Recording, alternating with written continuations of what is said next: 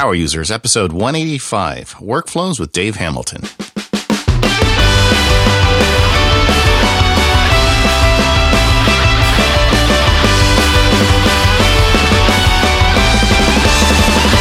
Hello, everyone. It's David Sparks, along with my pal, Katie Floyd. Hey, Katie Floyd, how are you doing? I'm hanging in there, David. How are you? I'm okay. I know you've got a little bit of a cold. I can hear it in your voice. Yeah, the audio is not going to be great this week, but the content will surely make up for it. Yeah, and we've got a guest with us today, one of my very favorite people in the Mac community, Dave Hamilton from the Mac Observer, Mac Geek Gab, Macworld All-Star Band, and a bunch of other stuff that I love. Welcome to the show, Dave. Thanks for having me. It's a pleasure to be here. Yeah, I mean, if you haven't met Dave, you need to. If you're going to be, actually, this show is going out right after Macworld, so hopefully you just met Dave. Super guy, right? I think so. Right. Yeah, of course. Yeah, Dave, I don't know if I told you this, but you may be one of the reasons that I got into podcasting. Because the Mac Geek Gab was one of the very first podcasts that I ever subscribed to and listened to. You and John were one of the early pioneers out there in Mac podcasting. I know your show numbers are up in like the 500? No, you're higher than that now because I was just listening to you. We're almost at 500. You're almost you were trying to coordinate 500 for Macworld, but years you've been going on. But thank you. And frankly, our listeners should check out the Mac Geek Gab because your show has a lot of parity with ours. You don't spend time talking about news and current events, but you solve specific problems for users. I think it's a great show too, and thank you for bringing that to the community. Thanks. It's a pleasure. And yeah, I totally agree. There's a complementary aspect to what you guys do with what we do, and it all fits in well together. It's what I love that you guys take things so deep. And it's great. It's I suppose it's fair to say we're mutual fans. Well, thank you. And the dynamic between you and your co-host, John F. Braun, is fantastic. John F. Braun. The very first time I met him, he introduced himself to me as John F. Braun, and I realized it was for real. Yeah. Everything you see or hear from that guy is for real. Yeah. All right. Yeah. Well, go check out Mac Geek Gab. But right now, what we wanted to talk to Dave about is as all the stuff he does. Because Dave, if you didn't know, is a jack of all trades. He he's one of the, Dave, I don't know your exact relationship to the Mac Observer, but you've got your name all over that thing. Grand Poobah. Yeah. Is that I co-founded it with Brian Chaffin back in 1998, late December of 1998. Because everybody was getting on the bandwagon then with Apple products, right? Right. Yeah. Oh, yeah. It was boy, howdy. Yep. You couldn't turn around without seeing a new Apple product somewhere. That's right. Yeah. So this website, the MacObserver.com, is a great news site and lots of other great content. And Dave is the co-founder of it. And then you also are the co-host, as we've talked about, of the Mac Geek Gab. And you're also a professional musician at the same time. Yeah. Often too much at the same time, but yes, that's right. Yeah, and from knowing you and talking to you, you're also a really great and active dad with your family, and I hear all the great stuff you're doing with your family. So I feel you, Dave. I know how hard it is to keep all this stuff rolling, and we want to talk to you about how you make that happen. Well, I'm glad. Here I am. Here we go. So tell us a little bit about maybe a little bit about the history, but the Mac Observer is one of the daily Mac news sites that I check, and it's a go-to source for my news, and you've got a true news operation there. You guys cover the keynotes, you guys cover whenever there's announcements. I know I checked it this morning. There was a little bit of breaking news, and we're pre-recording this show, so it's old news by now, so I won't mention it. But you guys are out there. You've got the stories, and then you've got this great slew of writers who do great content pieces. Some of them are kind of short pieces. Some of them are longer and more in-depth research pieces. How do you run a site like the Mac Observer? I mean, give us a little bit of a peek behind the scenes of how something like that gets started and how it works on a day-to-day basis. Yeah, so it got started because Brian was writing for a website called Webintosh back before 1998. And then Dan Hughes, if I've got his name right, and I apologize for all the things I will misremember tonight because it seems my brain's not working. But I'm pretty sure it was Dan. that wanted to sell Webintosh, and so Brian came to me and we put together some money and we bought Webintosh from Dan. And it was actually there's a crazy story in there about how, as we went through what I now know is called due diligence, but didn't at the time, we found out that Dan didn't own Webintosh.com, the domain. So that made the purchase an interesting thing, and of course a whole lot cheaper than we thought. But we got it, and that's why we changed the name, because we weren't going to build a website on a domain that we didn't own.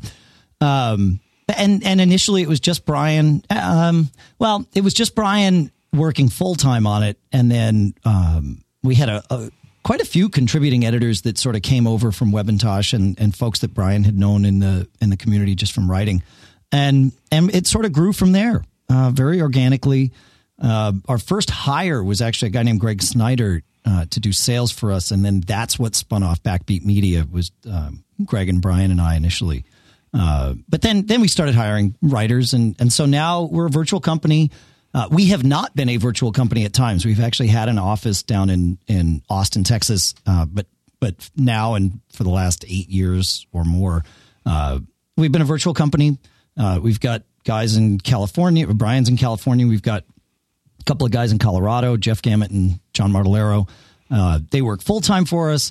And then there's a slew of great contributors that we have that just, kind of work on a contractor basis for us when they're available. And that's how we do it. Top level, anyway. Now, did you build, or did you have contract out and have someone else build for you originally? And then I'm sure it's expanded over years, all of the back end, because when you were doing this back in 98, 99, and even the early 2000s, blogging really wasn't a thing. I mean, I remember back during that time frame, I was doing kind of a online journal as part of an educational thing that I was doing, and there was no real blogging platform back then. No, there wasn't. In fact, the word weblog had not entered the vernacular. It didn't exist. So there was one content management system that was commercially available. And funnily enough, it too was based in Austin, about 2 miles from my house. And it was a company called Vignette. Vignette cost about $150,000 to buy at the time, which is flabbergasting considering now you can just go download WordPress for free. Right. And WordPress is way better than what Vignette was at the time. But so we went and talked to him and sort of explained, look, this is what we do. We're the type of people you want to work with, but your pricing structure doesn't make any sense whatsoever. And we were pretty, frank about our revenues and stuff with them. Like, look, you know what? We're not trying to pull the wool over your eyes, but you have what a lot of people like us need. And they're like, yeah, well, it's $150,000. Like, yeah, great. Okay, good luck with that. And so we used a piece of software called GoLive for a while, and Brian managed the Mac Observer with GoLive, and so nothing was automated. It on the server side, it was all uploaded from GoLive, and you could do all these things and have like templates and stuff that would update on all the pages. But it was many times a day he would upload the entire site to the server, which sounds very archaic. I know. I remember Adobe GoLive. Yep. Yeah, that's back in the days where we thought we could read the whole internet. Right. Well, you could. I mean, so that's how it went for a while, and then it's funny how life works. Our daughter, which was our first child, was born in early December, and so of 1999, and so I decided, well, I won't go to Macworld in 2000 because it was right after. It would have been 4 weeks after she was born. So I said to the team, I'll be the one that stays home and mans the fort and publishes the site while you guys are, out meeting with people and doing all that stuff. And so I went to Brian's house and, sometime before Thanksgiving that year, and he sort of trained me up on how the site was managed. And I was just like appalled. My programmer brain was like, there's no way that we can run things like this. There's too much opportunity for human error, and I'm not going to do this. There's too much work. And so the week between Christmas and New Year's that year, I coded in PHP and MySQL, which was a relatively new language to me, but it's a fairly straightforward language. I coded what was the beginnings of our own content management system, and we ran with that. It expanded quite a bit over time, and other people added to it, and it became this huge spaghetti mess. And the spaghetti is my fault. The people that we had are much better coders than me, but they all had to deal with my stuff. So we had that until probably about 4 or 5 years ago. It wasn't that long ago that Stephen Swift was working with us, and he convinced me to move to Expression Engine. And Expression Engine's okay. It's you trade one thing for another. We now have the ability to leverage all this work that other people have done for add-ons, but we don't have the exact system we would have built for ourselves, right? It's that that constant sort of thing that you get when you get somebody else's system. But it works very well for us. And so that's where we are. It seems to me like that, though, that all has really progressed a lot in the last 5 years. Oh, yeah. And I mean, the content management systems for a small individual up to a big company, there's really good and practical solutions out there for just about everybody at this point. And you shouldn't have to roll your own at this point. No, you shouldn't. And to your point, the same solution often can be used for the, individual blogger that has 10 readers a month to the person that's serving, 100 million readers a month. I mean, the same engine, just on better hardware or more powerful hardware can do it. But yeah, we internally, we do talk about rolling our own again. It's not off the radar for us, but we probably won't do it. But I'll never say never. So.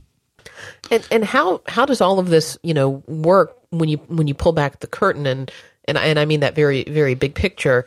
I'm assuming you all have servers in multiple areas that host this. You're not hosting this in TMO Towers East, are you? No.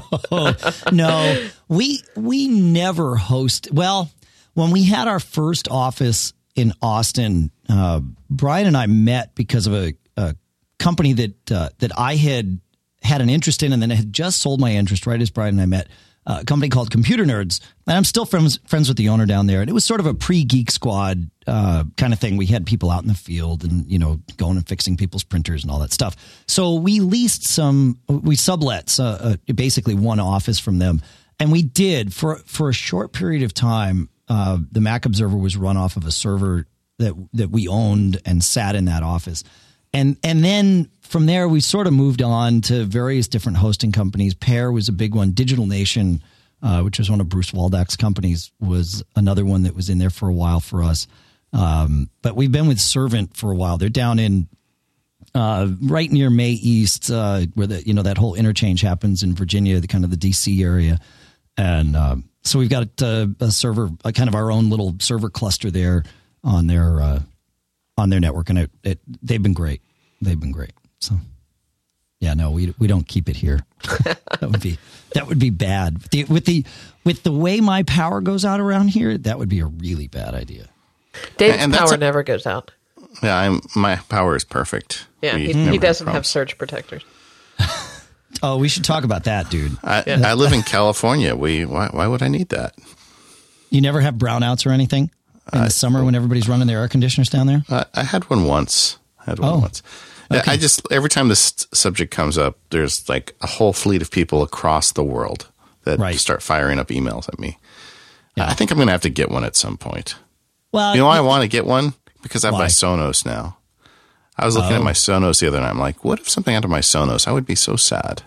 Gosh, you know what? You just made me realize a huge flaw in my system here, because I say that I have every piece of electronics that I care about on a surge protector, with the exception of nearly every Sonos unit I own. Uh-oh. Yeah. Okay, so I have surge protectors on my. Yeah, I guess. Now, are you talking these little plastic $7.99 things that you picked up at Walmart? Because that doesn't count. I used the wrong term, and I was talking to David because I was saying those don't count. I know Dave's got hooked up. Yeah, I'm on UPSs, battery backups. Yeah. Have you ever noticed how sometimes Katie just has disdain in her voice? That's the cold. That's totally the cold, Dave. Yeah. No, I'm pretty sure it's not. Okay, so I have, I'll say on average like $20 surge protectors that I bought at Best Buy at some point. Am I just totally screwed? You overpaid by $13. That's right. Yeah, they're worth $7.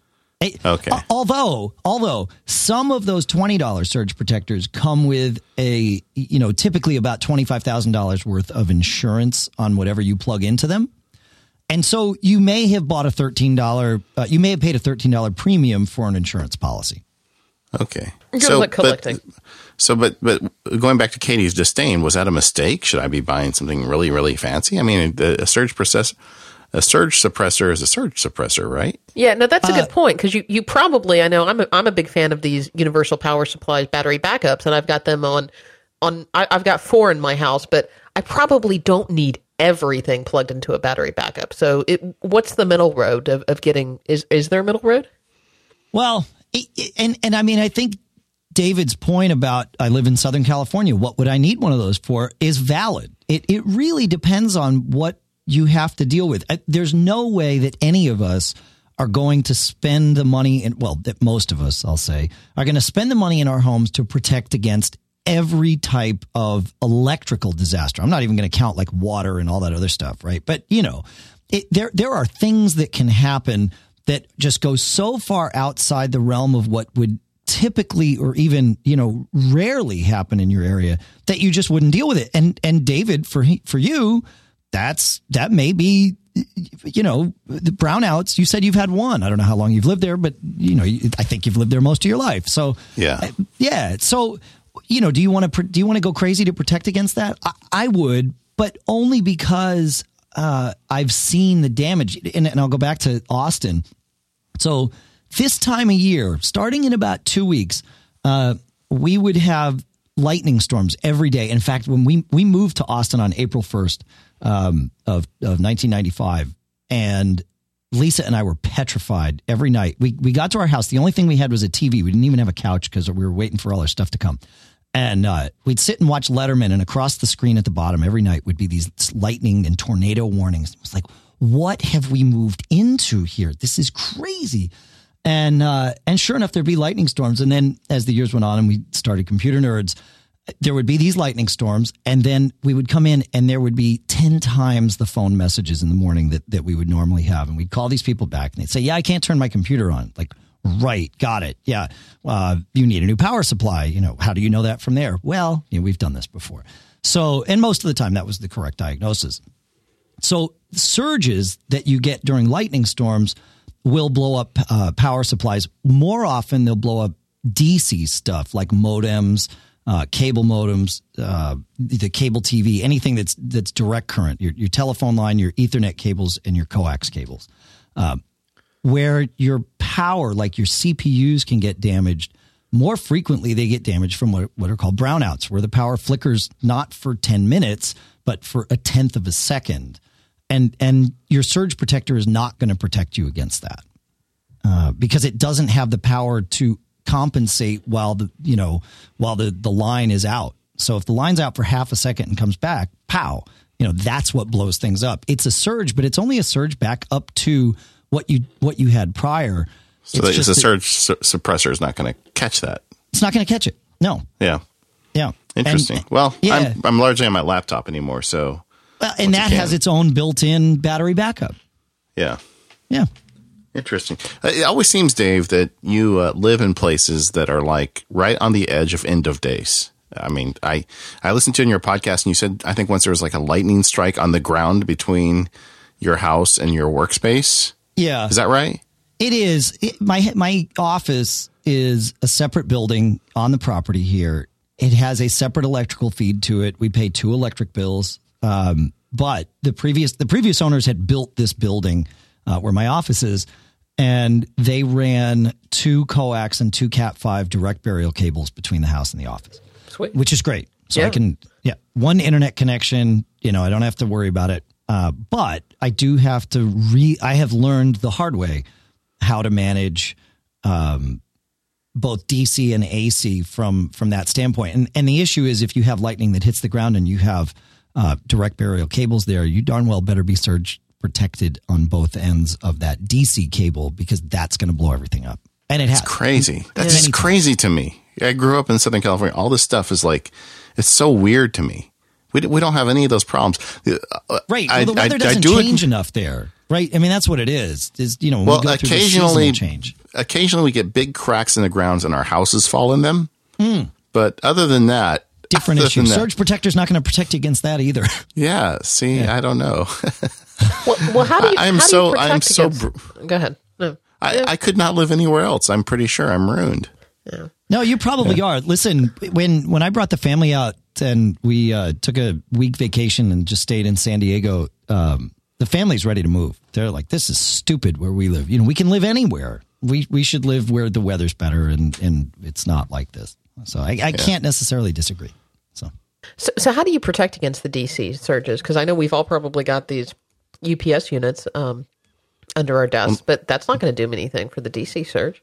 Well, it might if your UPS unit has an Ethernet filter on it or a coax filter. Right. Yeah, and you should use those, but you've got to use them intelligently. Coax filters are pretty safe. Your cable company will tell you they will not support you using a cable modem on them, and the only reason is it degrades your signal a little bit. It is a filter, and so it drops about 1, maybe 1.5 decibels worth of signal. So if you're right on the edge, that can be a problem for your cable modem getting or maintaining a connection. But typically for most folks, it's not, and it is the right thing to do.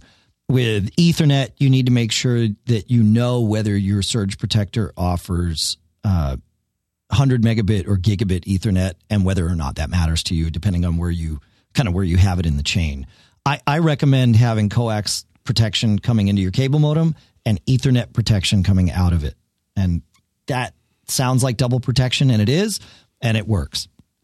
Yeah, I get it. That makes sense, because if it gets blown going in, you've got one more barrier for it coming out before it basically gets all your stuff. Yeah, exactly. And good. if your surge protector doesn't have that stuff in it, you can buy standalone coax or Ethernet protectors, and they're like, somewhere between $15 and $20 a piece. So it's out there. Good deal. Yeah. Well, getting back to the Mac Observer, we got off on a little bit of a tangent there.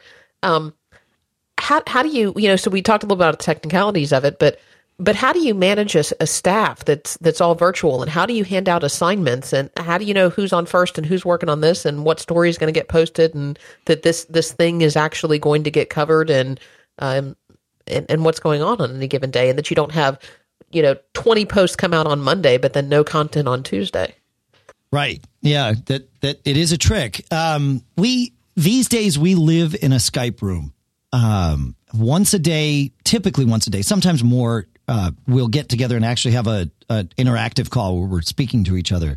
But for the most part, we type back and forth at each other in the Skype room, and that allows people, and then we'll have little one-offs. If two people need to chat, they just chat. It's like any office. But Skype these days is the kind of the glue that holds it together. And I hate meetings for the sake of meetings, because they just burn so many man hours.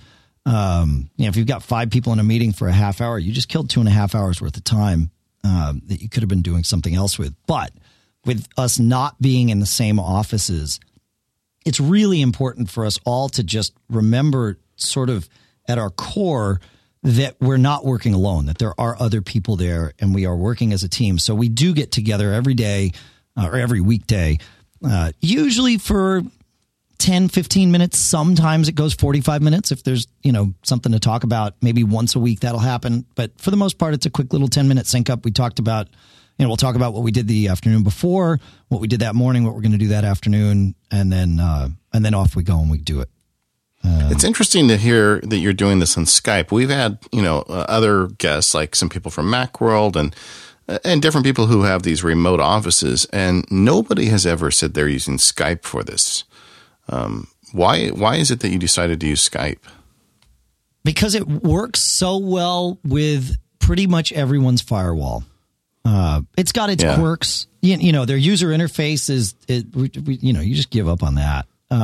But maybe next week it'll be different. You never know, right? Yeah, well, as a beta tester, and sometimes it's better not to know. Yeah. So, but that one point you make is a good one. Skype just works on on any computer. I don't know how they've pulled it off. It's magic, right? Well, you know where Skype started, right? It was the BitTorrent guys. Not BitTorrent. Oh, it's too. Gnutella. It was the Gnutella guys, right? And they were developing Gnutella, this peer-to-peer file sharing thing, and they were in 3 different countries, and they were paying a fortune for long distance. And so they said, well, we understand this peer-to-peer thing.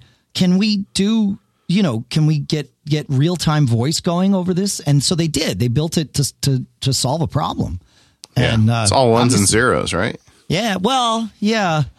But the trick is, piercing and traversing different firewalls depending on what ports are available, and it just does it. I like to tell the story, and I hopefully haven't gotten anybody in trouble over this, but I have a friend who worked for a Fortune, well, we'll say a Fortune 50 company. It's probably more like a Fortune 5 company. But he was in the boardroom, and he and I Skype each other. At the time, we were Skyping each other pretty regularly, and he texted me on Skype at one point. And he said, answer, but don't say anything. Like, okay. And it rings, and I answer, and he says, tap on your microphone. I'm like, okay. He's like, great. He says, can you hear background noise? I said, yeah. And so he hangs up. And later on, I asked him, I said, what's going on? He says, oh, I was in the boardroom. Now, they said that the firewalls there wouldn't let anything in or out, and I just wanted to see if Skype was able to navigate around that. And there was no fanfare. It just worked. So yeah. Now that Microsoft's in charge, that may go away though, right? Because Microsoft, has they like to be friendly with the enterprise, and so. And anyway, yeah, it just works. They've got other directions for this type of property. Right? That's right. Yeah, I think so. Yeah. Well, it's interesting to hear that you're getting all your work done in it, though. That because I feel like there's a hole right now for these remote workplaces, and there's not really a good solution. Maybe, I know 37 Signals was doing stuff, but now they've kind of more focused just on their flagship. What is it? Basecamp. Basecamp. And I don't know. It just seems to me like for the smaller size companies with remote workers, that there should be a product out there that takes better care of them. And I haven't seen one yet. No, and I mean, there's things like Slack and Fleep.io, but those are all just chat, typing things, and there's some things they do that are way better than Skype, like they work on mobile without killing your battery and things like that. But to get the instant, quick, easy voice conversation, there's nothing. Maybe Google Hangouts, but I don't know. That's a whole nother list of issues. Right? Yeah, exactly. Yeah, but it's not.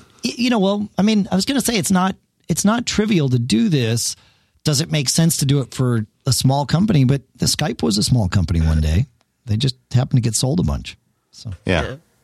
Well, kind of while we're on the Skype topic, that's how we're doing this podcast. I want to shift gears a little bit and talk to you about your podcast, the Mac Geek Gab, because you have a really interesting workflow for recording that and really recording it live to tape and immediately publishing it. And I want to talk a little bit about how that got started and how you prep for it and how you do that every week. But before we do, I want to take a quick break and talk about our exclusive sponsor for this episode, and that is our good friends over at Smile. And I want to talk about PDF Pen for Mac because it's tax time and we're probably getting about down to the wire if you're going to try to file on time here in the U.S.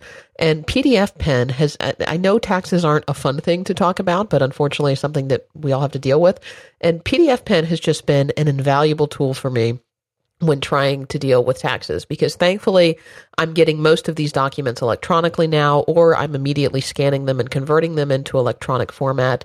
If people need information from me, I've had to send out W-2 forms, I think is what they are. I don't know what all the forms are, but I've had to send out forms to people who I've done work for so that they can pay me and they can report everything. And, I just don't want my social security number and all of that information floating around. So I can sign those forms using PDF Pen, because you can take a PDF and take your signature and smack it onto something.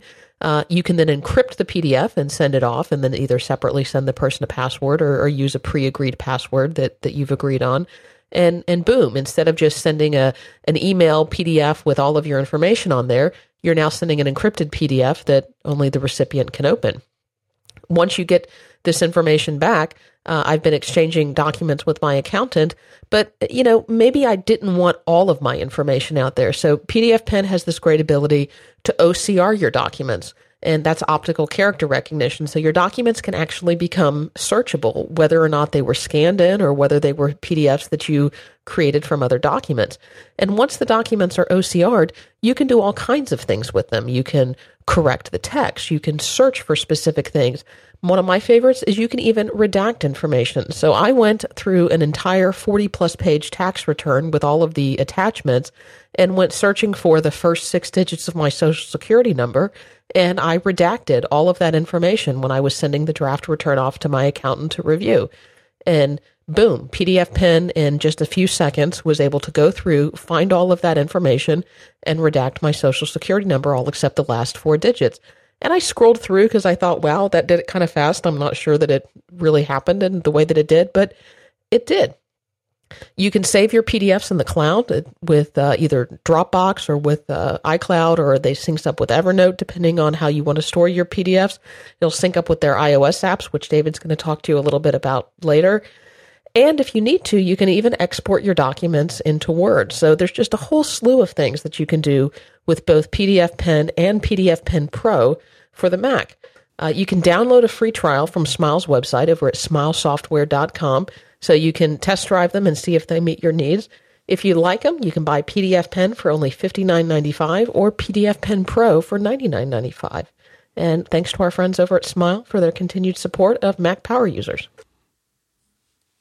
Hey, let's talk about Dave the podcaster a little bit, because Sure. I always hear these little angles during your show.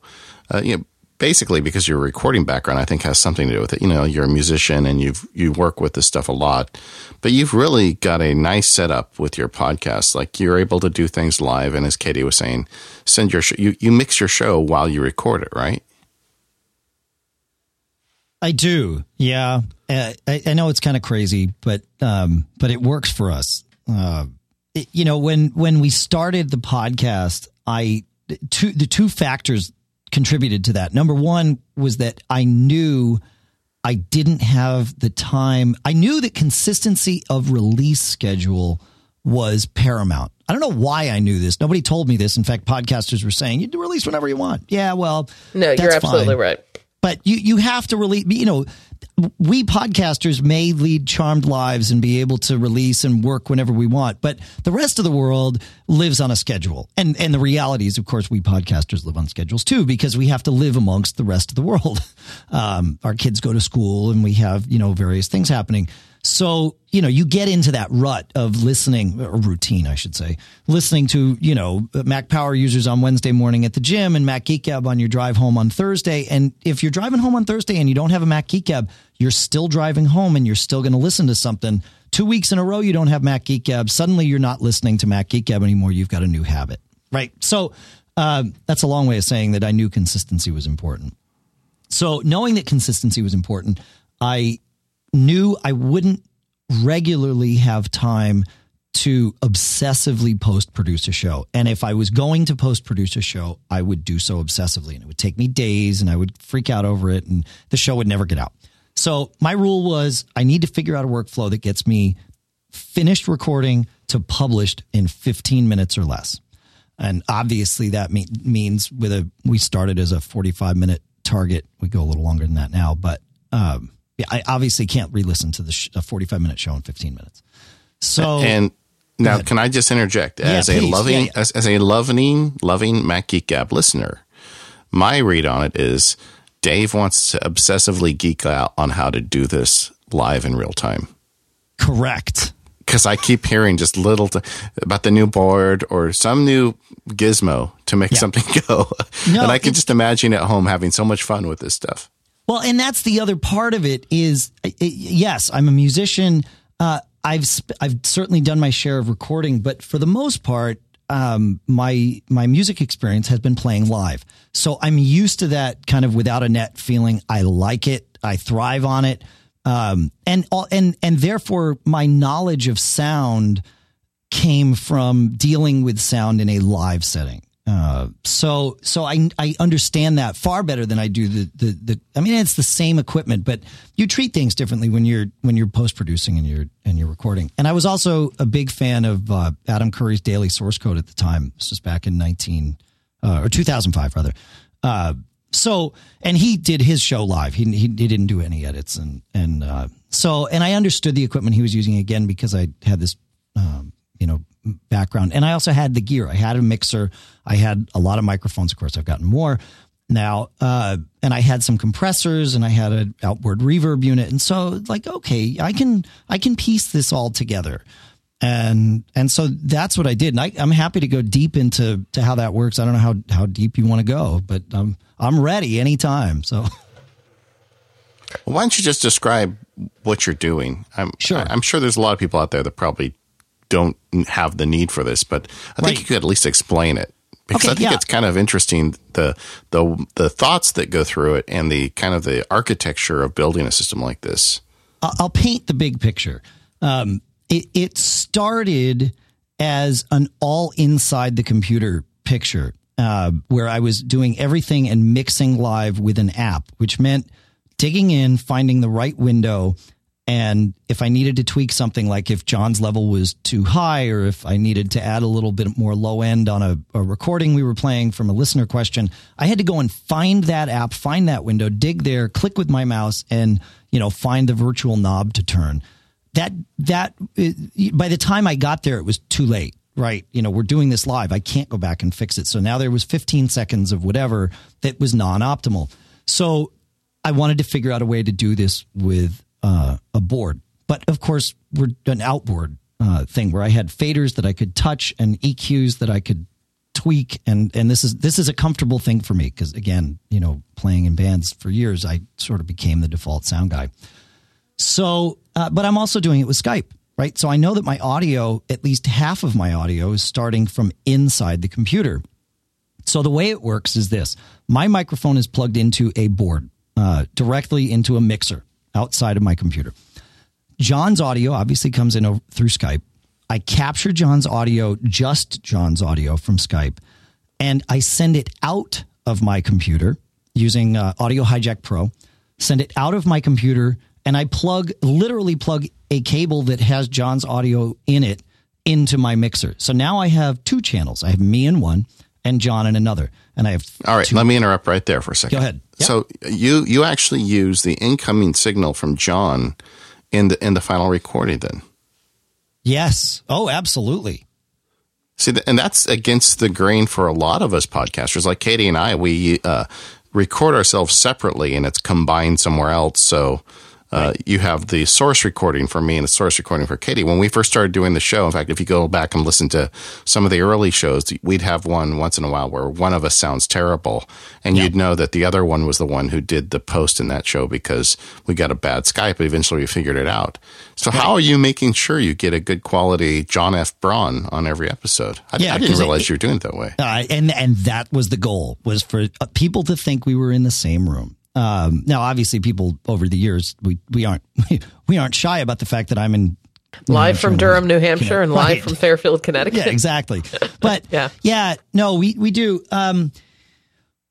We have learned a lot about some of the inner workings of Skype over the years, but really, and some of that at times has played a huge role.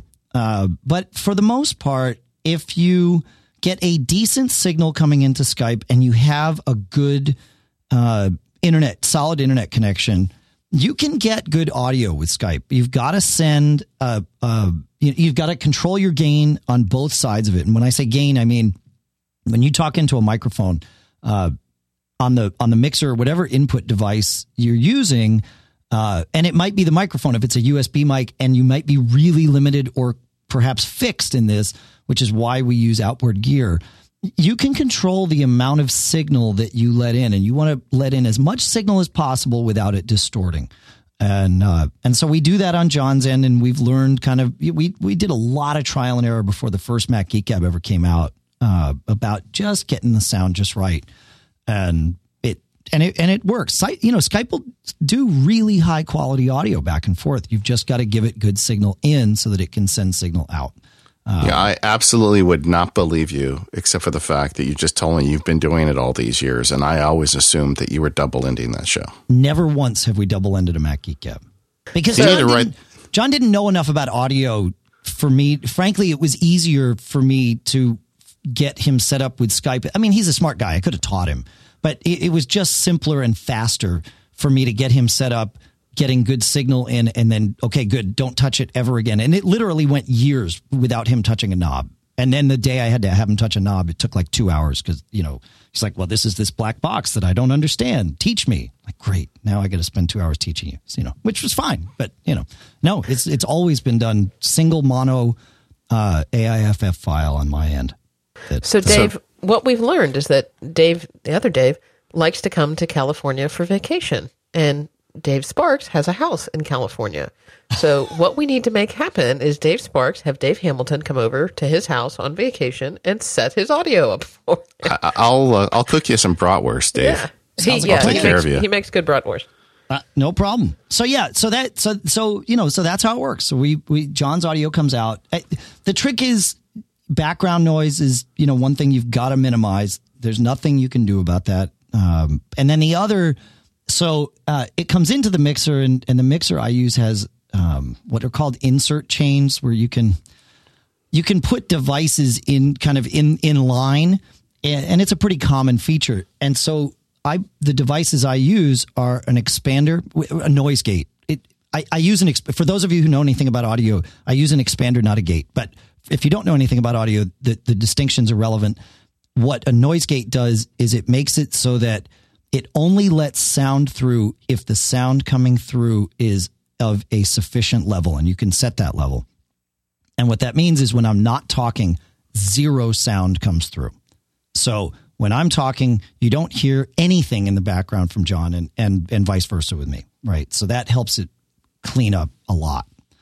And then we use compressors, audio compressors, dynamic compressors to keep the levels consistent.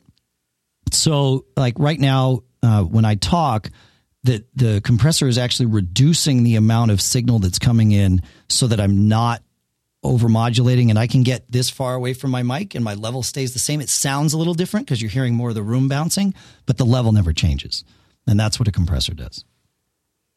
So, Dave, have you ever written any of this stuff up? Not really. I should. I know. You should. There's a great website called the Mac Observer. Yeah, this would I be know. Great content. Yeah, I've got publishing rights there.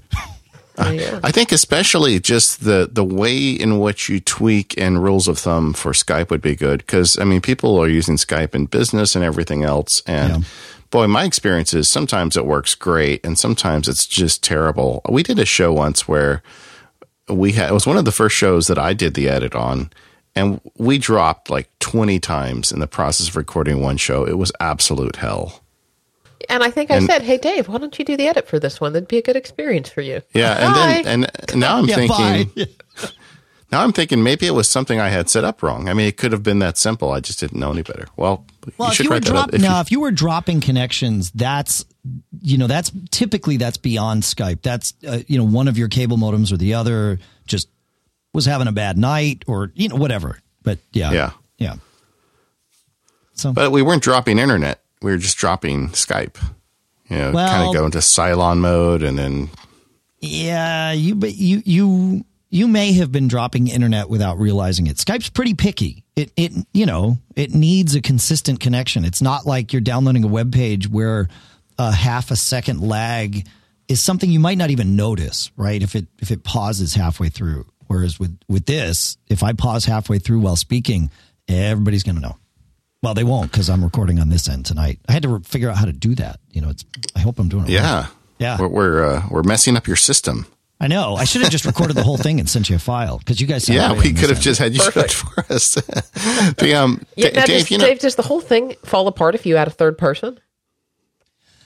Yes and no. No, it doesn't. It's non-optimal only because when you pull audio out of Skype, you only get one channel of audio for all the other parties. So if I have 3 people on, if it's me and 3 other people, all 3 of them come into one channel. So that's where, the double ender can be, or a multi-ender at that point can be beneficial. But if you use your compressors right, you can keep those levels pretty consistent as long as somebody's not on if everybody's on decent microphones, it can be done without anybody noticing.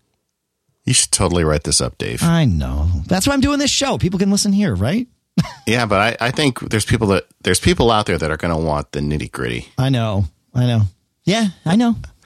Hey, something else you do, Dave, that I've always admired is for years you gave a talk at Macworld that I attended a couple times called "How to Run Your Mac Lean, Clean, and what was mean. it? Lean, clean, and mean. Yeah, lean, clean, and mean." And I've always felt like that you were one of the foremost authorities on just utilities and Mac maintenance. I mean, you ran that business for so many years. You've probably seen a lot of the problems that people run into. Yep. So where does Mac maintenance fit in these days of OS 10.9? You can get away with doing very little, but your life will be better if you keep with a maintenance schedule. And by a maintenance schedule, I mean, repairing your permissions once every 3 months, 4 times a year kind of thing. Rebuilding your startup caches, essentially letting Onyx run once a quarter will probably keep your Mac really happy. Yeah, we've talked about Onyx in the past. Onyx, which is the free version, the kind of the free utility. Then there's Cocktail. Is Cocktail still in development? I think it is. I think so. Yeah. I used to love Cocktail, and then finally realized Onyx was just as good, and then it to me got even better. So. Yeah, and then there's also some new utilities coming out, and one of them is escaping me. I bought it last year. It was part of a package from Coingo. Well, there's Clean My Mac, and then there's something that's washing machine or something like that. Yep. Yeah, Clean My Mac, which is another one. Yes, washing machine is new to me. I haven't heard of that one before. That may not be its real name, but it's something kind of like a washing machine. I don't remember. Now, Clean My Mac really isn't. Let me back up for the listeners. I got ahead of myself. So, Dave, there are certain things. The Mac underneath all of it is a Unix system, right? And at the there are certain tasks you do to maintain those systems. And for so many years, Apple was almost there, but not quite. Like I remember the daily, weekly, monthly scripts. They still exist. They still run on your Mac. Yeah. Yeah, but it used to be that the operating system, for one reason or another, could very easily miss those. These are little scripts that they run in the background to kind of do really basic system maintenance. Right. And if your computer was turned off or if your laptop, the lid was closed, and there was a lot of ways that those wouldn't happen. So all of us nerds got really excited about it. And we all had like iCal calendar events and Apple scripts and just about every automation way you could think of. I'm pretty sure I wrote posts about it at MacSparky like ages ago. And I'm sure you guys did at Mac Observer too. But as the iterations of Mac OS X kept getting higher, it seems like they were nailing that every time, getting a little bit better to the point now that I'm pretty sure those scripts run without any effort on my behalf. Yeah, it has gotten way better. I mean, well, I've always found it ironic that, System 6 for the Mac and DOS for IBM PCs and also DOS for the Apple II series and the Apple I was created because our home computers, our personal computers at the time were not powerful enough to run Unix or VMS, right, which was sort of the competitor to Unix. And then finally, decades later, we're actually running Unix and VMS because Windows is sort of based on VMS, and OS X is based on Unix. So nothing changed. We just had this gap of where we were waiting for our home computers to get fast enough to run these operating systems we wanted to run 30 years ago. And so Unix has been around for 30 years, more than 30 years. And so all those scripts run, all that stuff runs fine as long as your computer is on all the time. Of course, you bake Unix into a desktop machine, which is, constantly being slept and lids closed and, shut down at weird intervals and all that stuff. And that's what the original problem was with those scripts not running. If your machine wasn't on at the time the script was supposed to run, initially that was it, wouldn't run. Then Apple, like you said, they've sort of iterated on it over the years. And now they've gotten it to the point where those scripts are going to run. By golly, at some point. So, and then as users, we start to feel like the people on that Lost Island. We're like, okay, do I keep punching in these 6 numbers? And if I stop, is nothing going to happen, or is the world going to end? And, it kind of is like that, right? So, so you get an application like Onyx, ONYX, by the way, and it's a free application, and it's built to do a bunch of the background Unixy stuff with a decent user interface on it. So mortal users can go in there and they can click on a box and press a button and run a script. And then the question becomes, so which of these numbers do we still need to be typing into the computer? Yeah, so you're right. You don't have to. Onyx will fire off those built into OS X maintenance scripts, and there's nothing wrong with letting it do that unless you're in a crunch for time, because it obviously takes a little bit of time. And the daily script's not so bad. The monthly script is huge. I don't even know if there's a monthly. Oh yeah, I guess there is. Daily, weekly, monthly. Right. But what Onyx will do in addition to that is it will clean out a lot of your caches, things, temporary data that the OS X, even if everything in OS X is running properly, it won't wipe out. It will let you do things like cleaning your mail, what's called the envelope index, which is the index that mail uses to track everything. And sort of when you search mail, it uses that first to make things faster. And that can notoriously get corrupted. So that's a handy thing to be able to clean. And I do that, once every 3 months is probably right. Once every 6 months might even work for that. But I tend to, I don't schedule this stuff. I just think about it. And then sometimes it's like, all right, today's the day I'm going to do it. And so, I err on the side of once a quarter. So. And I also think that those are the kinds of problems, like cache problems. I've always told listeners is be careful with caches, because sometimes they're there for a good reason.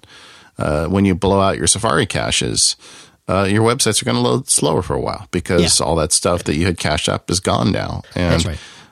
And this is a good time to point out that just because doing something once is a good thing, that doesn't mean that doing it all the time is a better thing. And I'll see that with, these aren't necessarily magic, rubber chicken things, although these are kind of general troubleshooting tips that if your Mac is running slow or kludgy or you're having particular problems, that's one of the first things I'll do, because it doesn't really hurt as long as you're not doing it every day to run Onyx and what I call clear out the cruft. But this isn't something that you want to be doing every day. And I'll see a lot of novice Mac users who, every time anything happens or, pick something, it's kind of like, well, just zap the PRAM or rebuild the desktop. It's like, no, that's not a thing anymore. Right. Yeah. Yeah. Gosh, it's been a long time since I tried to rebuild the desktop. That's pretty funny. What was that option command at startup? Option command click at startup? Yeah. No, it's just option command. I mean, that as soon as you said it, the command popped into my head. It's burned in. But I mean, I haven't done it in probably a decade, right? But I will tell you, my local Mac user group has a mailing list that it's pretty low activity. But every time somebody posts a problem on the mailing list, my Mac's doing XYZ funky thing, there is one person who will always respond, "Have you tried rebuilding the desktop?" And I just I just can't bring myself to tell them that's not a thing anymore. It's just not a thing. All right. Yeah. Well, like on the cache issue, though, let's go back to that for a second. I think that the mail cache is one that is definitely, if you're finding performance problems with Apple Mail, absolutely. I think you do that, and sometimes it will fix it. It won't always fix it, but right. I think that's a good go-to. Another one to me is the font cache. I believe that's another one that seems to get into trouble sometimes. Yep. The Safari cache, I don't clear that out very often. I leave that one alone too. I'm with you on that. And cookies, especially in Safari, you definitely want to leave alone, because that can make your life, a disaster for a while if you blow those away. What other pieces of the Onyx cache system are you recommending people look into? I'll blow away the system and user caches, and I'll also have it rebuild launch services. That tends to and the DYLD's shared cache, those are the ones that if there's problems with the system booting, again, these caches are built by the Mac for itself just to speed things along. And if one of those caches gets corrupted, the system may not, quote unquote, know. And so it just keeps using it until it is forced to rebuild it. And it can help. But Katie, you made an excellent point. Doing this every day, and even though it worked well yesterday to solve this particular problem, it probably isn't going to work 2 days in a row. Yeah. Right. And then you can do some other fun stuff with Onyx. One of the things that I recommend that people do, at least every couple of months is, verify your disk structures, because that can be an early warning sign of something going wrong. You can do that with Disk Utility now, but Onyx asks you, and I usually leave it in there and let it do it, because it can be the first sign of. I've had some false positives, I guess. I don't know what I'm trying to say there, but if it tells you you've got trouble, it's usually an early warning sign of trouble that you can usually fix if you catch it quick enough. Yep. And then you can also do a repair permissions in there, but you can not only repair the disk permissions, but I think you can also repair the user permissions with Onyx as well. You can now. Yeah, that's a relatively new thing. Sometime in the last year, I think they popped that in there. But that's super handy, because it's a real pain to do if you do it the Apple way. You've got to boot from the startup part or the recovery partition and then invoke the right command, but you don't have access to the internet while you're trying to remember what the command is. So no, Onyx is the way to do it. Yeah. All right.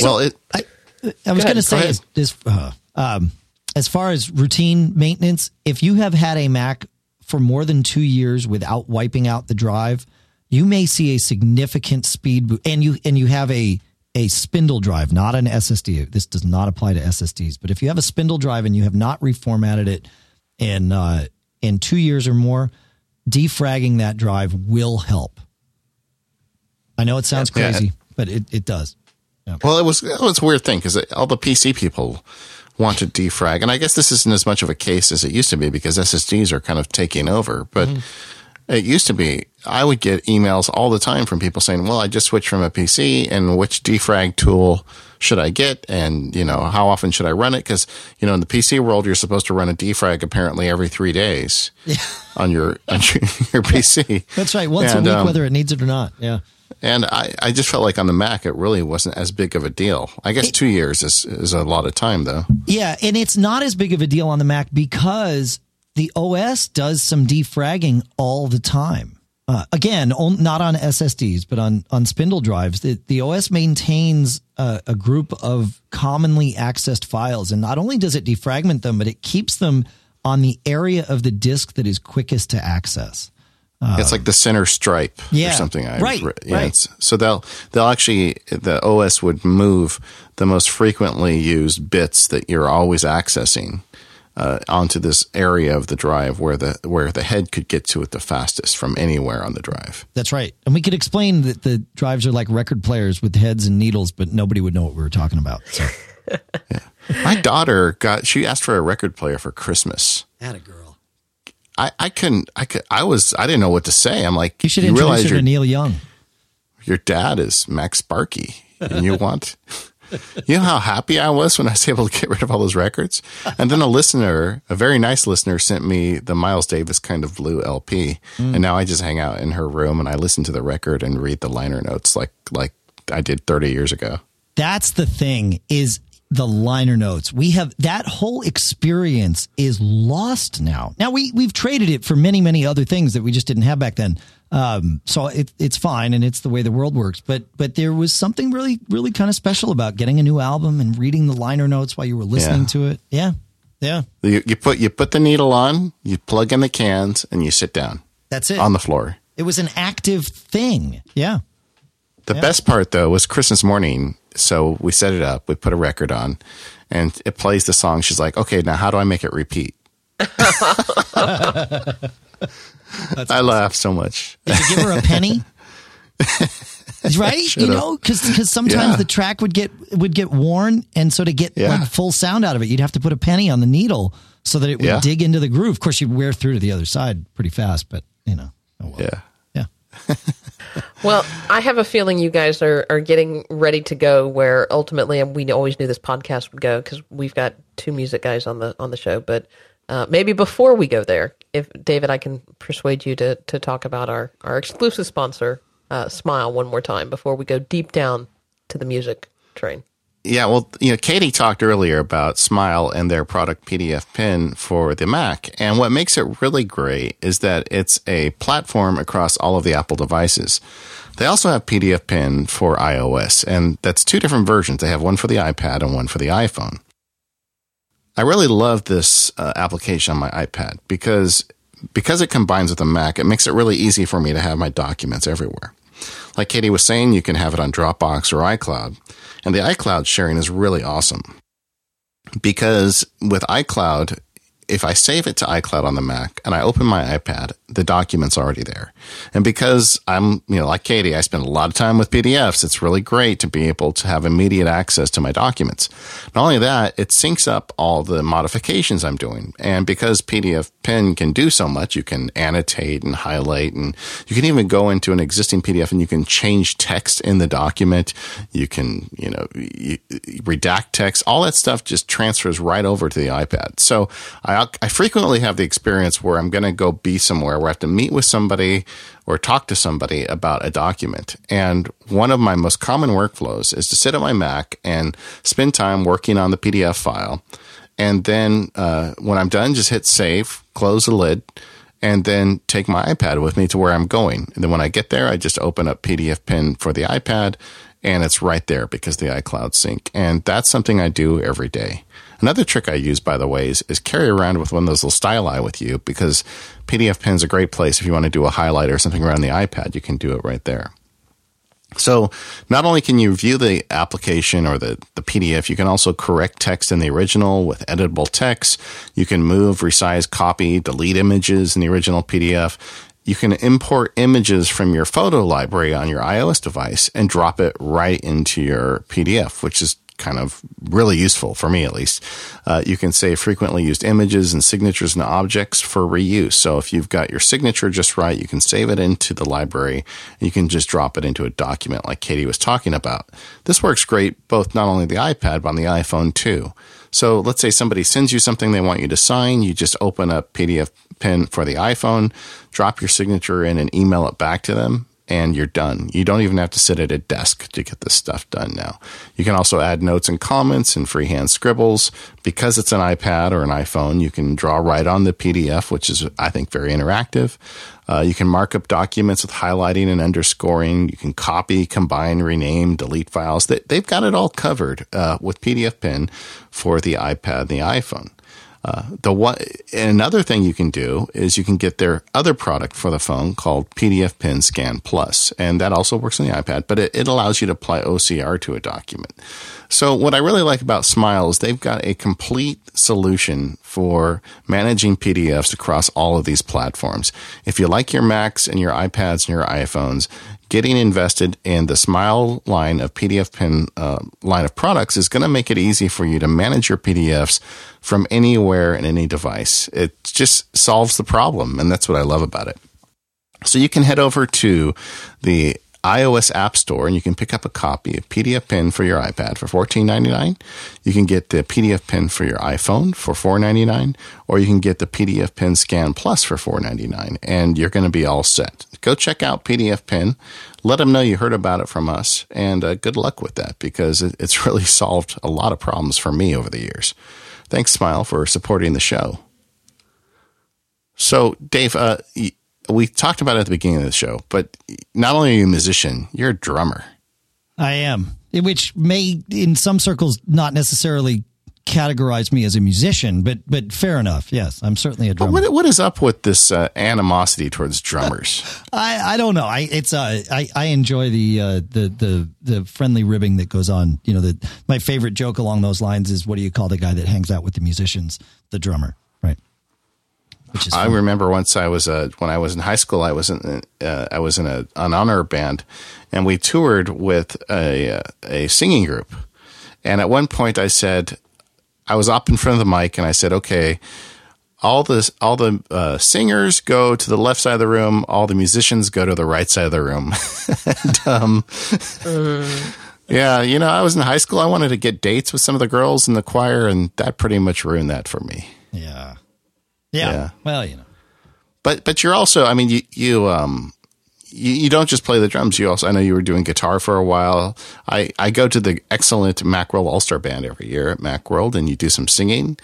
And just tell me, so how is your geek life intersecting with your musician life? Well, you know, the Macworld All-Star Band definitely is at the center of that intersection, right? Where my geek life and my music life sort of come together.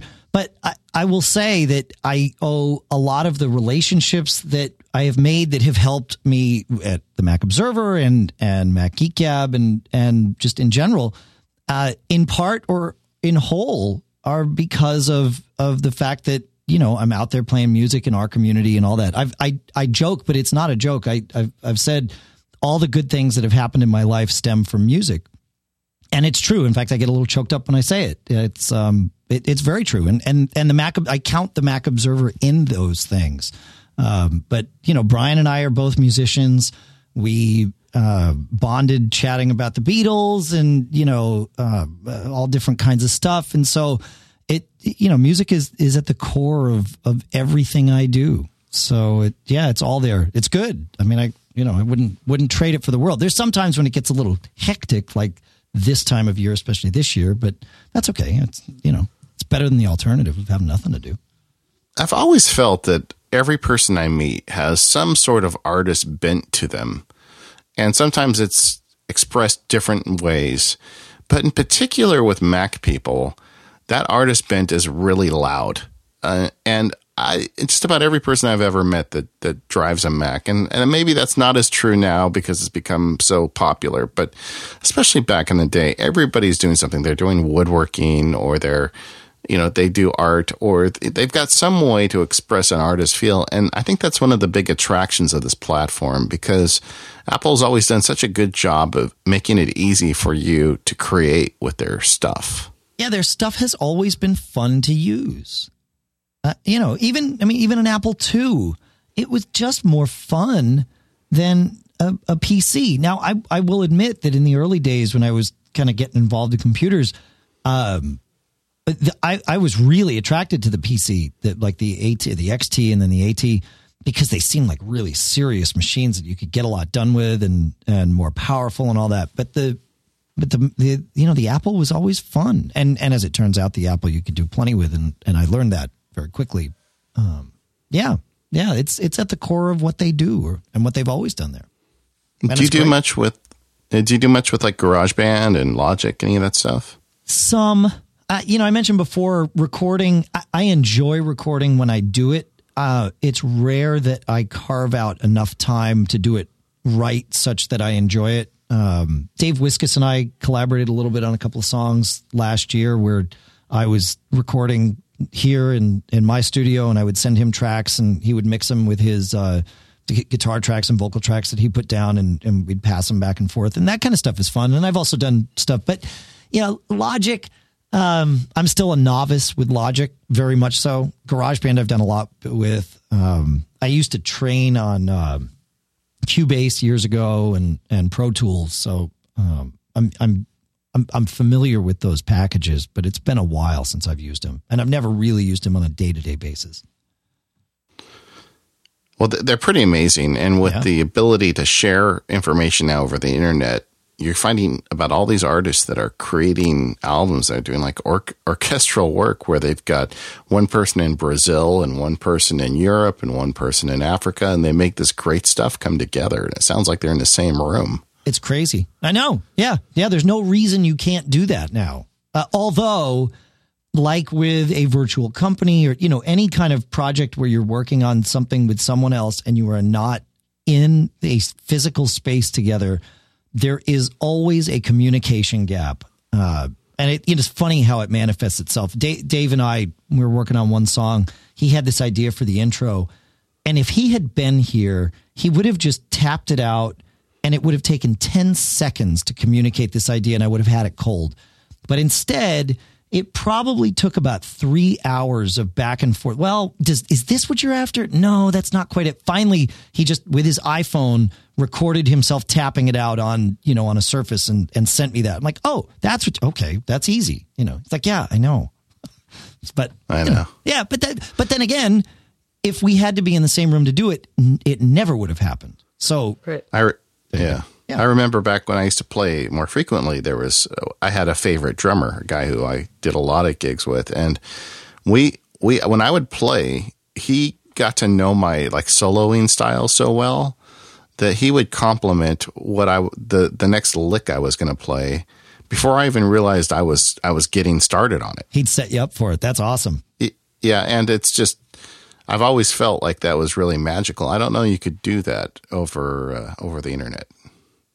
Yeah, I mean, it would take longer. I mean, it's time together. Yeah, exactly. Yeah, and then you also playing live is something that's always at the top of my list. That's one of my favorite things to do. Yeah. Well, Dave, what do you keep in your menu bar? That's the other question I always like to ask guests. Because you've been with the Mac so long, I bet you've got some interesting utilities you're running these days. Yeah. So I wish I'd brought my laptop over because that's the one that has all the good stuff in it. But 1Password lives up there because it has to. But, I definitely live with, now I can't remember the name of it.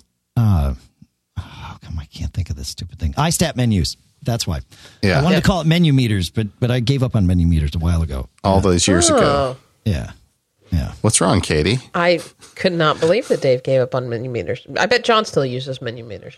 No, he switched too. So the thing was, when iStat menu, and I'm sure this is still true today, but it's less relevant.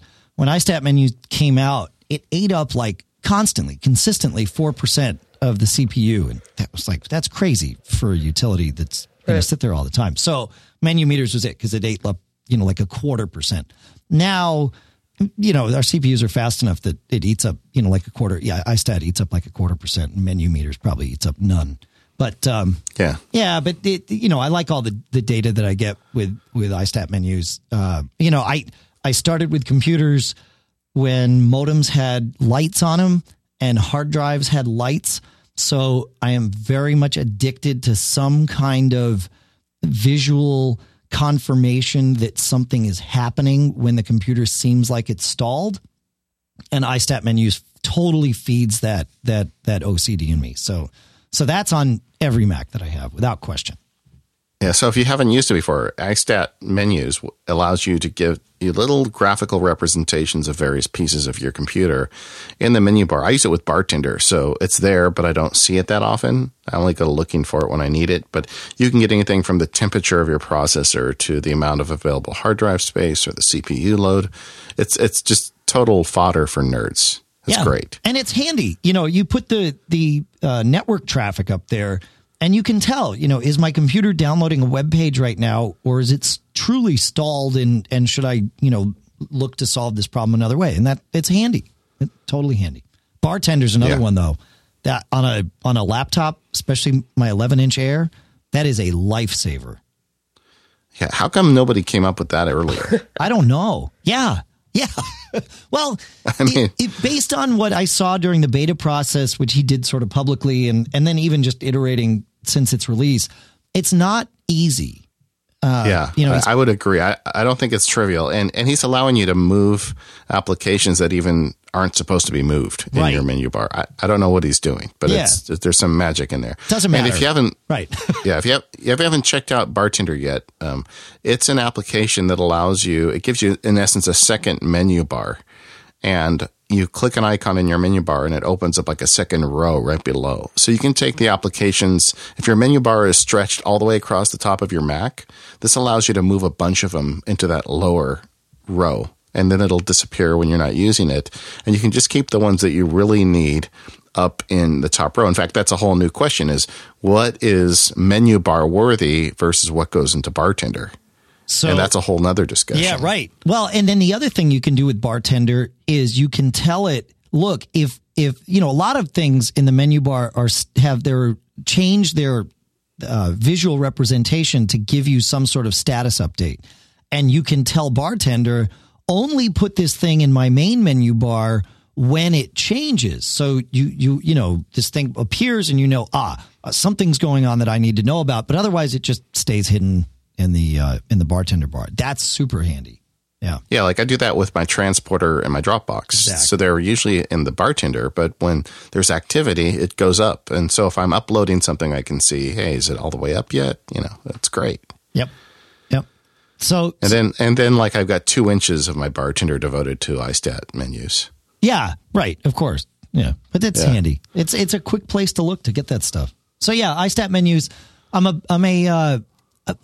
a freak about having multiple clipboards, or a clipboard history, I should say.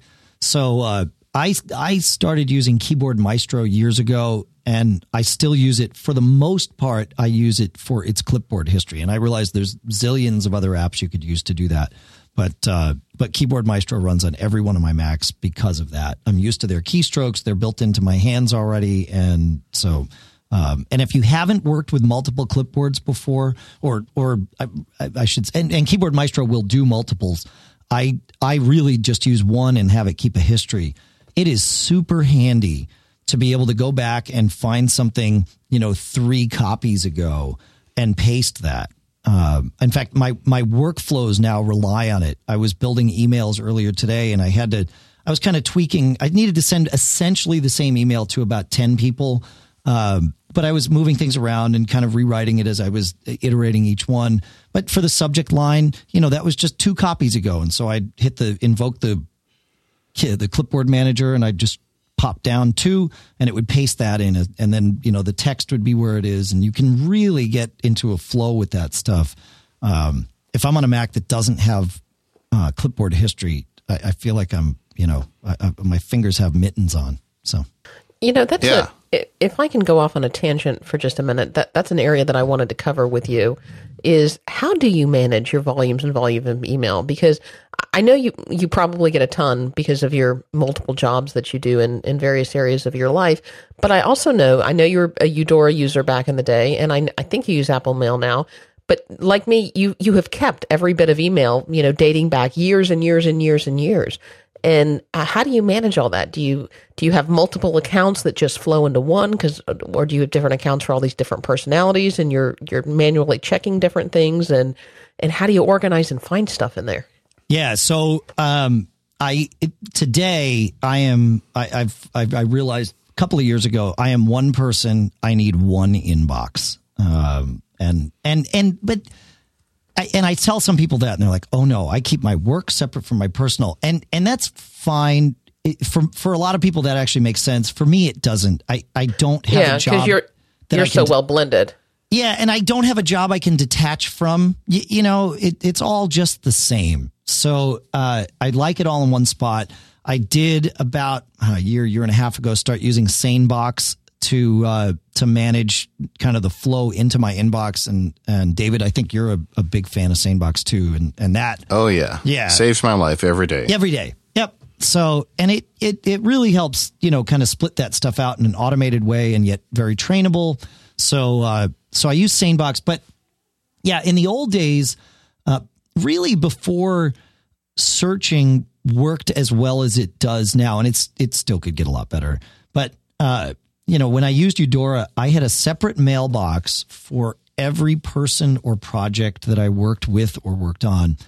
And that was fine. I moved to Mailsmith when Eudora started to kind of falter, and Mailsmith worked well for that. I mean, they had to rewrite Mailsmith to deal with somebody who had 1,500 mailboxes, but Rich Siegel was quite amenable to that. Thank goodness. And then I moved to Apple Mail, and slowly kind of came around to the idea of, no, I don't need a separate mailbox for everything anymore. I can really live with one archive box. And that's, I still have those old mailboxes. Anything I filed into those still lives in the On My Mac folder on my main desktop, which of course is backed up 6 ways from Sunday. But everything else, any mail that I archive, I use Mail Acton, which is great because you can assign rules to keystrokes in Mail. So I have a keystroke for archive this message, and without my fingers ever leaving the keyboard, that, a message that I just read and replied to now gets archived, and away it goes. And that's that. And so it makes managing. Go ahead. Yeah, I'm a big fan of Mail Acton as well. But also, if you've just got a standard archive, try pressing Control Command A. Control in Mail. Command A. Oh, to archive yeah. I know. I started using Mail Acton before Mail really got that together. So my fingers are That's trained. only the last few versions. Yep. Yeah. No, but you're totally right. Yeah, Mail will do that. Yeah. It's handy. So do you have, and maybe at some point you've just dropped them, but I have collected all of these email addresses along the way. And at one point I just forward them all to my primary email address. And I still have a couple of separate email addresses for a couple of separate personalities. I cannot combine my work and personal email address. Sure. But I think I probably could combine, my Mac Power users and my personal email address. I think I'm about at that point, and I may be about ready to do that. But so do you just have all of those other email addresses for Dave that are floating out there, forwarding to your current one now? Or do you just say, hey, if you don't know my current email address, we don't need to keep in touch? No, everything forwards in. There's no reason to expire the stuff. If I still own the domain or have access to the account, it just all flows into one, and it works fine. Yeah. And then are you using Gmail, or are you using your own mail server? Are you using something else? How are you managing, the spam and everything that must be coming through? Yeah. So when we started everything, of course, there was no Gmail. So we rolled and managed our own mail server for years. Qmail was at the core of what we did because it's what we started with. And then came a day when one of our admins updated our Qmail server and mail broke for everyone. And it was that day that I realized I literally was the only person on the planet that understood all the nuances of how our mail server was put together. That various people had worked on it at different times, and there was no one else that understood it. So we got it working. Thank goodness. It was like, the gods smiled upon us to get this thing back up and running. And then the next day I moved everything over to Google Apps for domains. And I'm, Google's okay. Their spam is pretty good. It's not perfect, but it sure is reliable, way more reliable than running your own mail server. That's for darn sure. And mail servers are weird. They're really weird beasts to run. So I would be very hesitant to ever get back into a situation where I had to manage our own. Because you're such a trailblazer in the sense that you guys were there so early. I mean, you rolled your own stuff at the beginning by necessity because there was nothing else to use. Right. So I'm sure that you've got a lot of that still in your system and some workflows because that's just the way you started it. And why would you change it if it's working? Absolutely. Yeah. For the Mac Observer servers, we roll and manage our own Apache and MySQL servers, and we use Varnish as a front end cache, and we rolled that ourselves. And yeah, that stuff's not scary to us in a general sense, but like specifically, as I said, the mail server is a frightening thing. But yeah, it's all fine. Just software. And it's amazing to me any of it works when I think about it. Yeah, me too. And I so yeah, so it sounds like you've just gotten to the point where some of the stuff it makes sense to have your own, but when there's a good solution out there, just go with it. And Google's a good solution for a lot of people. Our office moved to Exchange 365 or Outlook 365, whatever it is, whatever Microsoft's product is. I'm not thrilled with it, but we seriously looked at the Google Apps for Business product and didn't go with it ultimately because we were afraid of the learning curve with the staff that we had to change anything if it looked any bit different than what they were used to. Right. It could potentially be a problem, but I think that would be a solution that I would have other people look at. And then I know hosted that Exchange is a good thing, though. I've considered moving our email to a hosted Exchange server for a lot of reasons. It works better with Apple stuff than Google does, which is well, yes, it's supposed to. Right. Fair enough. Yes. Right. Yeah. Right. I've had some wonky issues. Now granted, Gmail and Apple Mail did not play nice at all, and in my experience, still aren't playing nice with Mavericks. They're playing better. It's better, but they're not playing nice yet. Oh. The other area I kind of want to touch with you on is storage. because Mac Geek Gab was one of the first podcasts that really started preaching the backup. And I think that's why I hopped so hard on board the backup train at fairly early. But I know you play with a whole lot of different. You get to play with a lot of toys, Dave. So I just want to come hang out at your house and meet the UPS guy sometime. But I call him Santa. Yeah. But I know you've played with a lot of different storage stuff, and probably still are, from just using internal storage on your computer and having all kind of external devices, and then Drobos and transporters and Synologies and all of that. Where does your data live right now, and how are you managing that? Yeah. So the place where my data lives is a function of sort of how I got to that point of things working. I obviously had my data before I got into NAS drives or anything. My data was on my Mac and a series of FireWire drives stacked on top of one another. And then I was actually using a tape backup with Retrospect for years until I finally started using Time Machine, and then it sort of iterated past that. And I use Time Machine some now, but CrashPlan also, for various things. But once it was the Drobo FS that really kind of opened my eyes to the idea of, wow, you can have this device on your network that you can throw all of your data at, especially like all your media, your music, your movies, their pictures, all this stuff that just takes up a lot of space that you don't need super fast access to. Although now things on the network are way fast. But at the time it was like, yeah, I don't need this right next to me all the time. It just needs to live somewhere that I can touch it. And then inside the box is a CPU that can do some interesting things. It can act as an iTunes server because, hey, your music happens to be there. It can act as a movie server because, hey, your movies happen to be there. So that concept really resonated with me, and I got really into it. And then Drobo kind of there were some management changes there and some corporate changes there. They started moving more into enterprise. Thankfully, they're kind of refocusing back on the home user now, or the home and small business user. But it's because the old management came back. Right, the old management's back. Yeah, exactly. Right.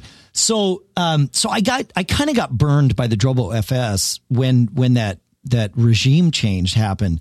And I was really frustrated because I got sold on the concept, but it never really delivered. I mean, there were some apps on the FS, but there's actually the FS is better supported now when it's basically an end-of-life product than it was when it was like supposedly a thriving product. But again, that was the whole management thing over there.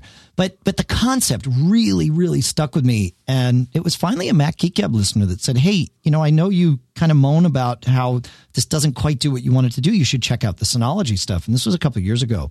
And Synology totally took Drobo's, roadmap and actually implemented it years before the right management came back to Drobo and started doing the same there. And so I was smitten the first time. I was like, really? Somebody did this? How did I not know?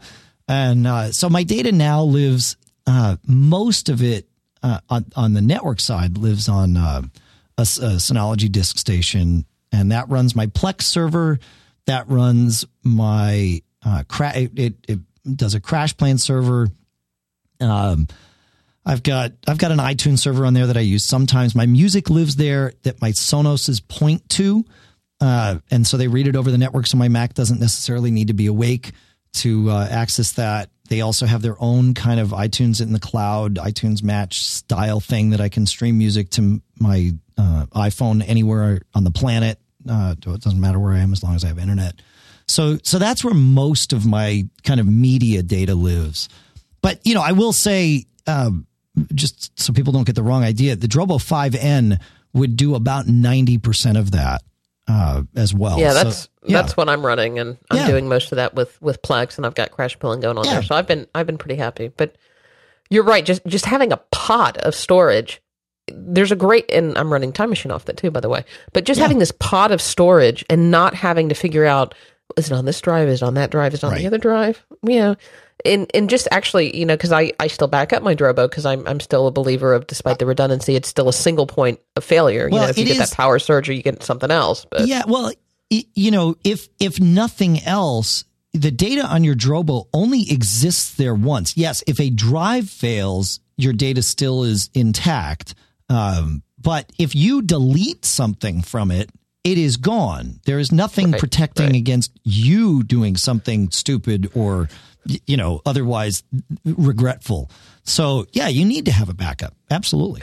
But it's easy because it's one thing that you're backing up, preferably to multiple places. But you don't have to go, okay, did I back up this drive? Did I back up that drive? Am I going to all these things? So yeah. Okay. And at our house, and I'm sure you have this too, Dave, like your wife has a laptop, my kids have laptops. Yep. And they don't have a lot of space. A lot of these new, Macs come with these small SSDs. And it's not just a pot of storage for me, but it's a pot of storage for the whole family. So sitting around with them one evening and kind of teaching them how to get onto the Drobo and how to find, this is the media folder. If there's any movie you want on your laptop and and we have it in the family catalog, it's going to be here. You can copy it right from there. And I have almost no maintenance requirements now because my kids are able to get what they want and they don't have to come bug me about it. And it's all in one place. Yeah. Right. It's really great. Yeah. And Plex made that way easier for me. We would, before a trip, we would, the kids would be like, oh, I want this movie. So I'd have to convert it. And even though it was all stored there, there was no easy non-geek way of getting it from the pot of storage to their iPad to watch on the plane that they could do themselves. So Plex solved that for us. I think Plex has gone at some point in the last 6 months. It's gone from being kind of like a geek, fixation to just like a thing. It's like people just do Plex now. And I talk to people who aren't even geeks who are running Plex servers. Absolutely. So, yeah, because you have all this media. It's the only thing. Apple's system is so closed that it makes it near impossible to manage things just from your Mac. And certainly if you're remote, I tell the story of how I was in a hotel room and thought, well, I got to go to sleep. And then in the morning I wake up and I'm going to get on a plane and I'm sort of done with my trip and want to sort of chill out on the plane and don't want to do any work. So I want to watch this one movie, but I don't have it with me, but it is on my, Drobo or disk station back at the house.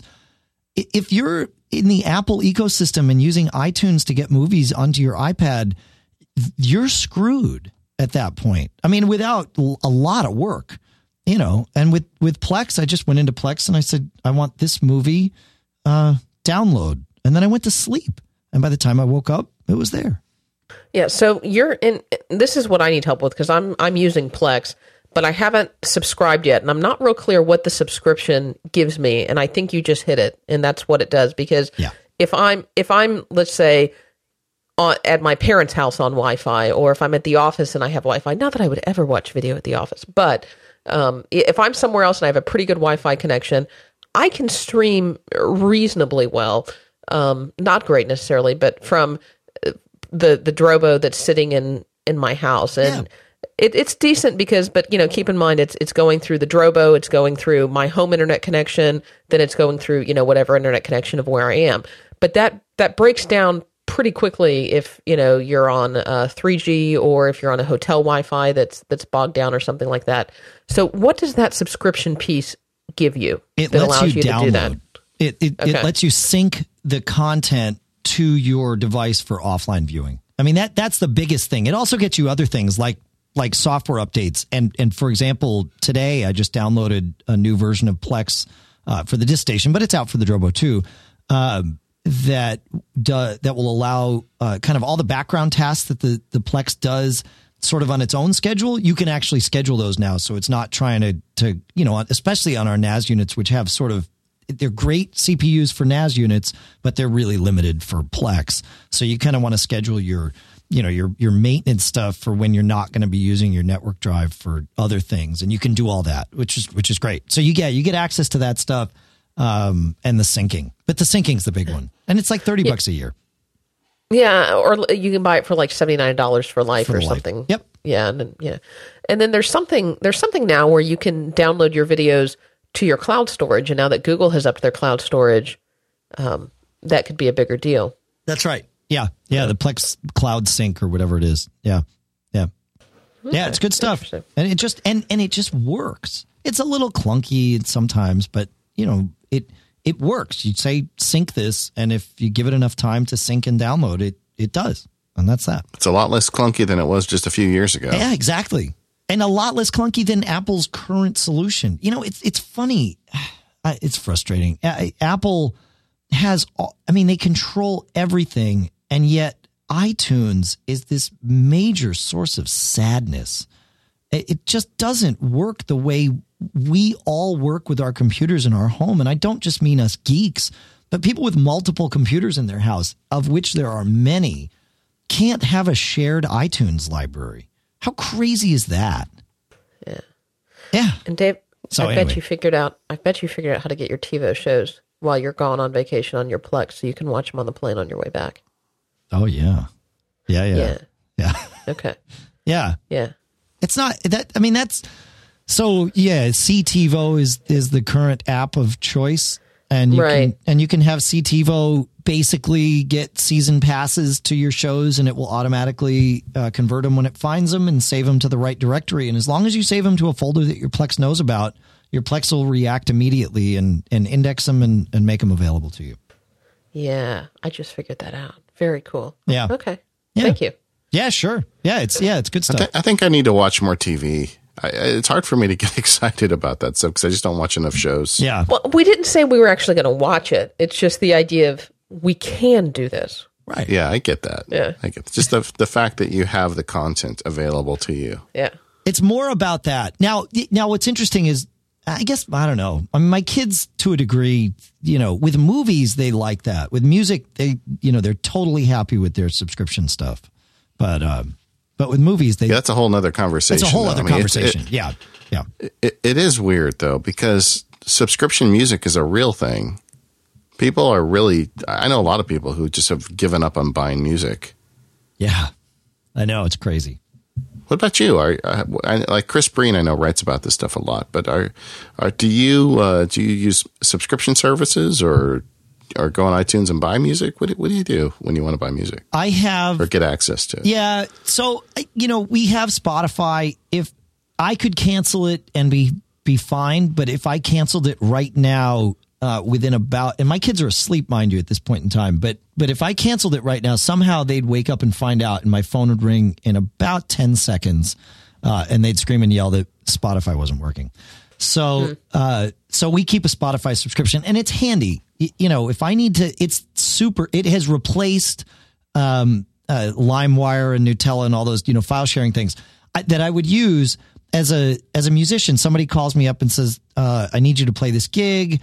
We're going to be playing General Business tunes, and General Business being, kind of the classic rock, repertoire. And I might recognize, if they throw me a list of 30 songs and I recognize 27 of them, like, okay, well, what are these other three? I would just go and listen to them on LimeWire.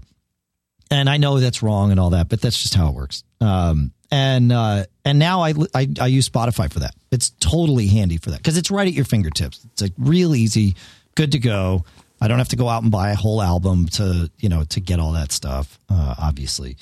So, does Spotify now have like the family subscription? Nope. Or do you all have to share one account? We have to share one account. If we're playing it through our Sonos, we can have 3 distinct and discrete streams from Spotify playing on Sonos at any one point in time. But otherwise, we have to share it and manage it that way. But it works out. Yeah, it's fun. Beats has the family subscription, which is good.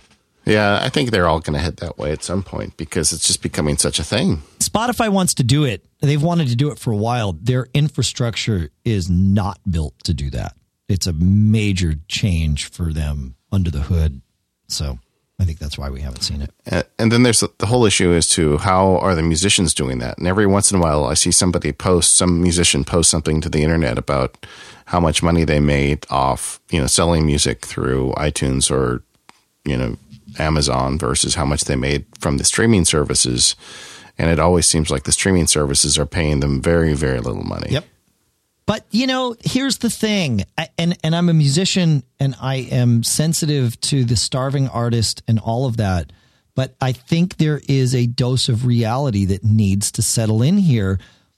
Consumers find that there is value paying $10 a month for a Spotify subscription. If people came in, if Spotify said, well, in order to feed the starving artist, we now need to charge you $40 a month for a Spotify subscription, people would go back to pirating music. Yeah. So it is a reality of the business. There just isn't as nearly as much money in this record sales side of it as there is in the touring side of it now. I mean, that's where bands are actually making their money, is going out on the road and playing music and entertaining people. And it has flipped. It used to be, bands always made their money that way, but the labels would make tons and tons of money off of selling music. Now the labels have these 360 deals with their artists where the labels are making money off of the band's touring because it's the only place that there's money being made. The merchandise, everything, it's all a package now. And there's just simply less money. Certainly there's artists that are, the one-offs that are making, the exceptions to the rule. They're just making oodles of money on record sales, or royalties, I should say. But for the most part, no, you got to go out and earn your money, kind of like the rest of us, just, more per hour. That's all. Yeah. Yeah. It is interesting to see where this is all going. Yeah. I know that just observing my kids and a lot of people younger than myself, that they're totally down with subscription services where part of me just wants to own it. Yeah, but I know. I'm right there with you, but I think that mentality only exists because it's what was ingrained in us as kids. Yeah. I think. But then when you think about it, at $10 a month, that's like one trip to Starbucks these days. Yeah, I mean, it's not that much money. No, it's not. If you like music. Yeah. And you just get to listen to music all the time. Yeah. Yeah, it's pretty amazing. Well, Dave, we know that you've got another commitment tonight, and we've been going on for over an hour and a half now. But this is fun. Anything you can think of we didn't cover, or maybe we'll just have to have you back. I could think of a zillion things we didn't cover, but I think we went through all the fun stuff, so that's good. All right. Well, we'll just have you back later to talk about all the boring stuff. Sounds like we'll come up with more fun stuff between now and then. That sounds like an even better plan. So where can people find you? What's the best place to direct people to these days? You can find me on Twitter at Dave Hamilton. That's probably a great place to start. I'm pretty attentive when people try to find me and talk to me there. So that's one place. Or in MacGeekGab.com will get you right to the podcast. You can subscribe or even just play right there in your browser and get a taste of what John and I do. And if you like it, you can subscribe.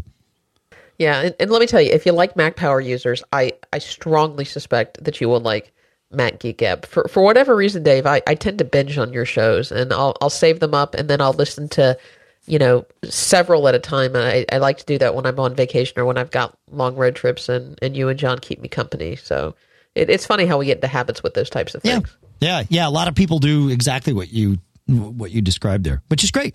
That's good. Yeah.